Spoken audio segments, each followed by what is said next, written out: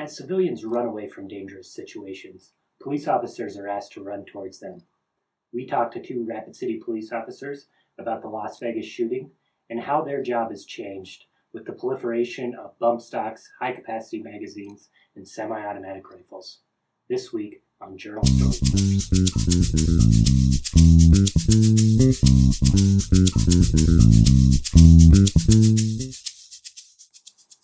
Welcome to another episode of Journal Storytellers. Today with me is Dan Mertz and Jake Kelly from the Rapid City Police Department. And thanks for coming on today, guys, talk on the podcast. First, Dan and Jake, if you guys could just introduce yourselves and tell me a little bit about how long you've been on the force and what you do with the Rapid City Police Department. Sure. Well, thanks so much for having us, Chris. We really appreciate your time. I've been with the police department here in Rapid City for about 7 years now.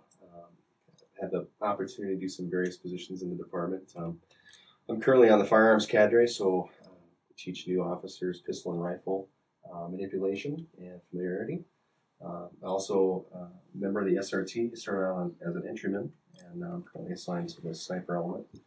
And then my current assignment is at West Middle School as their school liaison officer. Like Officer Mertz, I'm Officer Kelly, by the way. And like Officer Mertz, I'm assigned as a school liaison officer up at North Middle School, and I also assist the elementary schools that feed north. I'm also on the firearms cadre, and I help Dan and the rest of the cadre train officers in firearms techniques, weapons handling, tactics. And I've been with the police department for about 4.5 years. Okay, great. Thanks for joining me today, guys. So today we're going to talk about a very sad topic, but an important one. The Las Vegas shooting happened just over a week ago by the time this podcast comes out. And, as civilians, when we see mass shootings like that, I always think of the people that are there and how terrifying that must be. But I think you guys would probably have a different take. I want to know what you guys think when you see a mass shooting on TV or read about it in the newspaper. What goes through your guys' minds when you see something like that happening? Well, I think first and foremost, Chris, I think we're joined with the general public in feelings of shock, disbelief, and certainly grief, especially for the victims and the victims' families that are all affected by this. We all know that ripple effect goes out and affects so many people. It affects us in the law enforcement community. It affects our country.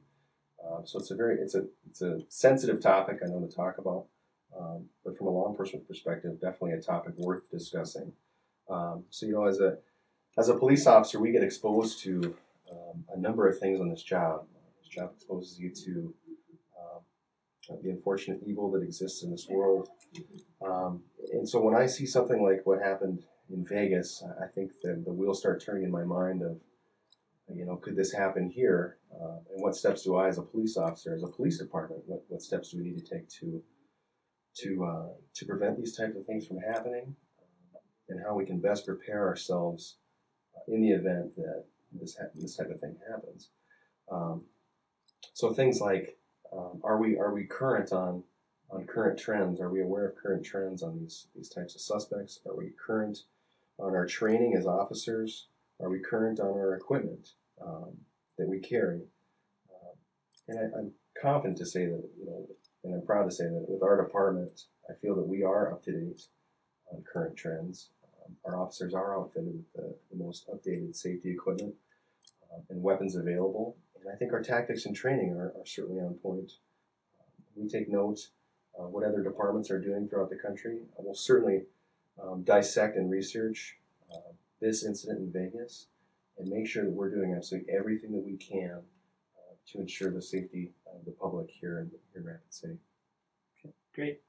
Jake, for you, I assume you have pretty similar feelings to Officer Mertz, but anything you want to add on that? Just to add that anytime there's a tragic event, where our thoughts and our prayers go out to those victims and families. Anybody involved, and there's going to be a lot of people who are affected by this. You have paramedics, fire, medical, bystanders who are helping out, law enforcement. everybody in that city. It just goes so far beyond just the victims and families, and just our thoughts and prayers go out to them. But as a department, we're always wanting to prepare and making sure that we're trained and ready for something like that if it were to happen to our community. And like Officer Mertz was saying, I think we are. I think we're a forward-thinking department who is always trying to get on the cutting edge of training and equipment so that way we can be prepared for those types of things.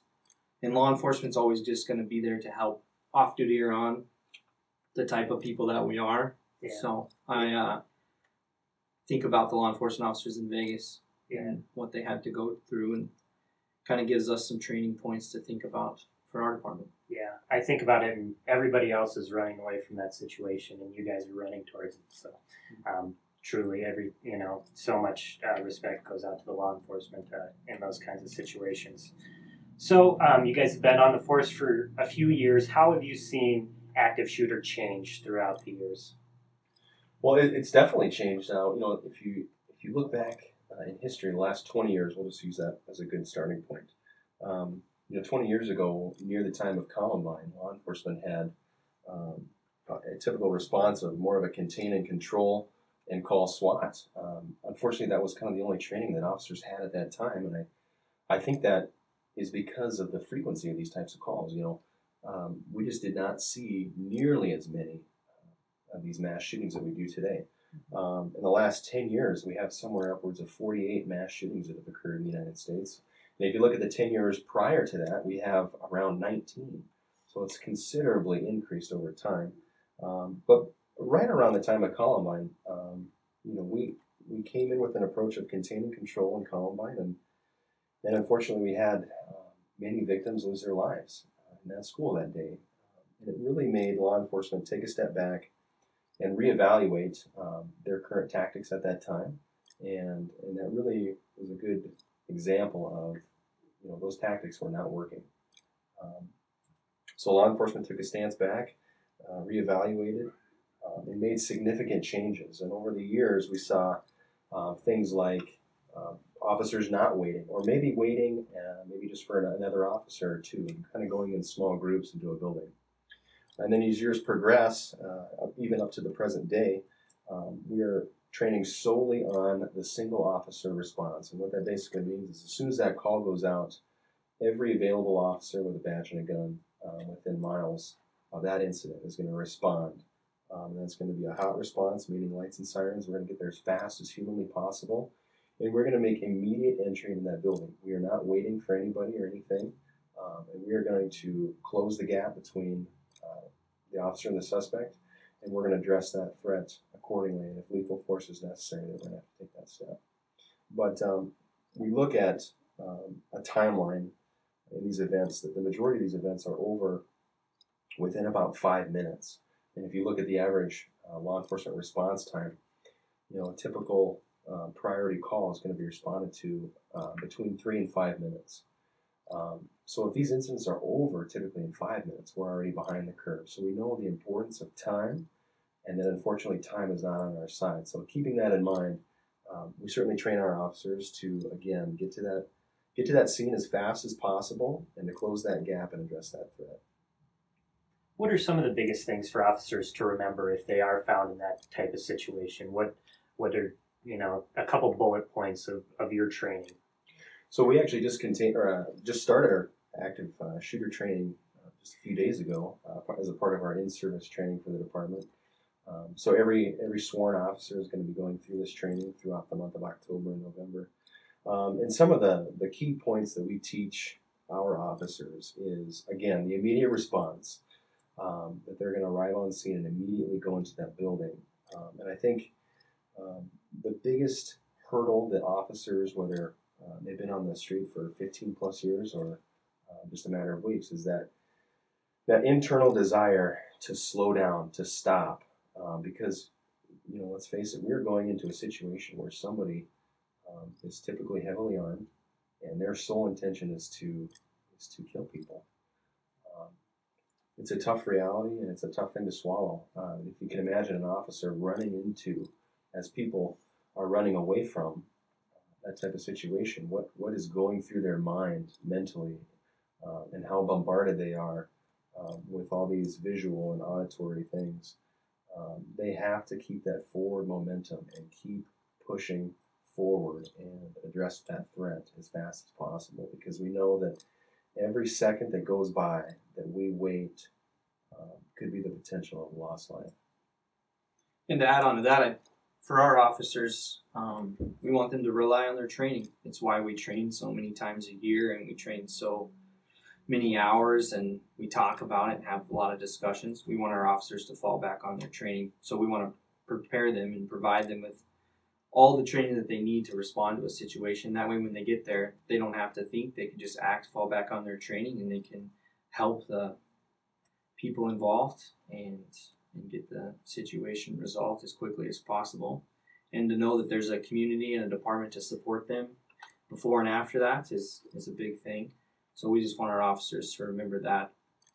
Okay, great. We're going to take a quick break and we'll be right back. Hey guys, it's Chris Huber from the Rapid City Journal. I just wanted to remind you to please subscribe to the podcast on iTunes. Journal Storytellers is available on Mondays at 8 a.m. and be watching our site for new podcast offerings. Now back to the podcast. All right, welcome back. I'm here with Dan Mertz and Jake Kelly from the Rapid City Police Department. We're talking a little bit about active shooters and kind of those mass casualty situations. So, guys, if a civilian happens to be in one of these horrible situations, what kind of steps can they take to help minimize this threat for them? Well, I think, Chris, it's very important to note that that these incidences are very rare. They do occur, and it's an unfortunate reality that they happen in our society. But we certainly don't want people to live in fear that every time they go to a hockey game or a movie with their family, that these types of things are going to happen. These are very, very rare. But in the event that somebody should find themselves in a situation like this, we want to encourage people to remember the power, first and foremost, of movement. I can tell you, as a police officer, I've been through hundreds and hundreds of hours of training, both as a police officer and as in the military, as a firearms instructor and on SRT. And I will tell you, shooting or engaging a moving target is extremely difficult. The power of movement can be a total game changer. And evacuation, if an incident takes place, we always encourage people not to necessarily duck and hide, but to get out of that area as fast as humanly possible. If they're moving and they're moving fast with a purpose, the chances of them being injured or killed, especially by a firearm, is significantly reduced. Obviously, if we can get out of that area entirely, our chances of being harmed are almost zero. So we want people to remember to move in a situation like this. And it doesn't really matter. They can be in any setting. They can be in an open setting, such as a downtown area, major sporting event, even in their office building. We find, and we've proven in scenario training, that even in small confined spaces, smaller than a classroom even, just when people begin to move, those injuries significantly reduce. We also want people to remember to communicate. If you see a danger or a threat, communicate it. Tell people around you. It's just like if a fire broke out in the office. You wouldn't just leave your office and not tell anybody. You tell everybody there's a fire. Get out of the building. So we want you to communicate to those that are around you. And obviously we want you to communicate as fast as possible to law enforcement. So be sure to get on your phone.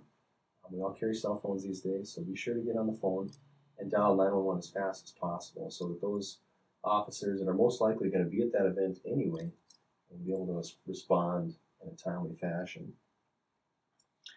Yeah, and just preparing yourself with some really easy stuff. Like if you think about your favorite restaurant, you know where the front door is at, but do you know where the secondary exit's at? And this goes for any kind of tragedy, whether it be a fire happening in a building, an incident involving a weapon of any kind. A lot of people will tend to go to the door they came out of. Well, that might be where the threat's at. So just knowing your secondary exit points in your job setting, where are some other places you could go to get out of the area besides the front door or the door maybe that people are using. So just little things like that, being aware of your surroundings. If you see something that seems wrong, you're going to kind of know it, that gut feeling. Just pay attention to those signs and just little things you don't have to be hyper vigilant looking over your shoulder, but kind of understand your surroundings. And if something were to happen, already have a plan that you've gone through in your head, or you've even practiced and know that plan and what you could do. Set that up with your family at home or anywhere. Yeah, so be prepared, but don't live in constant fear. Absolutely. Okay. Yeah, just have situational awareness. Yeah, and so I think we've seen this a little bit with school training changing a little bit also with the ALICE training. Is that a similar situation where we want the kids and the teachers to evacuate if possible, but then also Absolutely. even become a more difficult target and if possible fight back? Is that right? Absolutely, yeah. So in fact, the whole Rapid City School District is now transitioning over to this ALICE model. And ALICE it's an acronym that stands for Alert, Lockdown, Inform, Counter, and Evacuate. It's not a step-by-step process. You can jump around and choose if evacuation is your best option at that particular time. We highly encourage you to evacuate. We also include barricading in there if you have to barricade yourself in a classroom. But it's very interesting when you run through these scenarios, these ALICE scenarios. And we did this multiple times at instructor school, and we're actually teaching this model to our police officers as well. We begin the scenarios with a traditional lockdown or just a sit, wait, and hide type of scenario, which a lot of people will revert to. And we have a very inexperienced person come into that room, and their sole objective is to eliminate as many people as possible. And say we have 20 people in that room. Typically, we will have 20 fatalities, 20 fatal shots in that room with the duck and hide method, basically. Then we start adding things in there. We'll go through this, maybe the same scenario, but we'll add just movement. People are allowed to move through the classroom and evacuate. And we'll see those numbers significantly reduce. And we'll, in fact, use bad guys, if you will, that are more highly trained individuals. And just with the power of movement, we'll see those numbers go down. And then we'll add another factor. We'll add in not only movement, but people can throw things. And we get into OODA loop disruption, or your thought process disruption. So this bad guy's thought coming through the door is, I'm going to shoot as many people as possible. And that's their constant thought. But now we've disrupted that significantly because we have multiple moving targets. We have people hooting and hollering, and we have people throwing things. And it's amazing to see the type of response that we get from the shooter and how overwhelmed they become, how their shooting platform gets knocked off. And we'll see from the first scenario, 20 casualties. In our training yesterday with trained police officers, we went down to 0 casualties at the last scenario. It's absolutely incredible. The mind is a very powerful thing, but it can be very easily distracted and ultimately defeated when we add things like movement and OODA loop disruption to the equation. Okay, great. So the last thing I wanted to touch on is something we're hearing a lot or reading a lot in the news, and that's about bump stocks, high-capacity magazines, and then the proliferation of assault rifle-style weapons. Do those things make your guys' job more difficult, or how does it change your job when you have a bump stock that can take a semi-automatic rifle and basically turn it into a fully automatic rifle? Does that change for you guys at all? Well, I'll tell you, Chris, a little story about how I feel about equipment and Sure, yeah. people's ability to get certain types of equipment and weapons and bump stocks and rifles. And Dan was actually over at my house last night. We were eating dinner and shared a few too many pieces of chocolate cake, but we were talking about Sounds delicious. Did you bring any for me? Yeah. And ate some when you left, by the way. So we talked about this, and we both have been in the military. We've both been deployed, and we've both been to a third world country where this stuff isn't available, but they are still able to cause massive amounts of harm, casualties, and death. And these third world countries, dirt floors, little to live off, and they still find a way to do it. So we talked about it. It's a heart issue. It's a character issue that we want to kind of address. And if someone wants to cause harm, they're always going to try to find a way. They're going to think outside the box, and they're going to find a way to cause harm. As far as the weapon systems available to the general public, it does pose a threat to us as law enforcement, but we also are aware of these systems out there and the equipment that people can buy, and we train just like we would with any other scenario. We add in all kinds of different systems, to a knife, to an automatic weapon, to anything. We train to that level, so we would know how to handle that. And we have resources around us that we can call to help us out with those types of situations. Yeah, I think in our area, we're very blessed to live where we do. And the community here in Rapid City supports us more than I can even imagine. And they understand, I believe, what types of threats are out there. The topic of the militarization of police departments has come up in the news multiple times, where people don't understand why police officers need to carry AR-15 rifles, or have steel-plated body armor, or possess armored vehicles. This is just one of many examples that is out there that supports those types of things for officers. If you're going to go in, like we talked about earlier, to a situation where somebody is heavily armed and is engaging innocent bystanders, and you're going to run into that fight, I would hope my department and my community would support me enough to provide the necessary equipment to do that. And like I said, we live in a great area that does support that. Now, we're not rolling around with grenade launchers or anything, tanks or anything crazy like that, but we do provide the necessary equipment for our officers to enable them to do their jobs effectively, and we just really appreciate the community support in doing that. Absolutely. Yeah. Well, thank you guys for both coming on today and talking about this difficult topic, and thanks for the work you guys do, and stay safe out there. Thanks so much, Chris.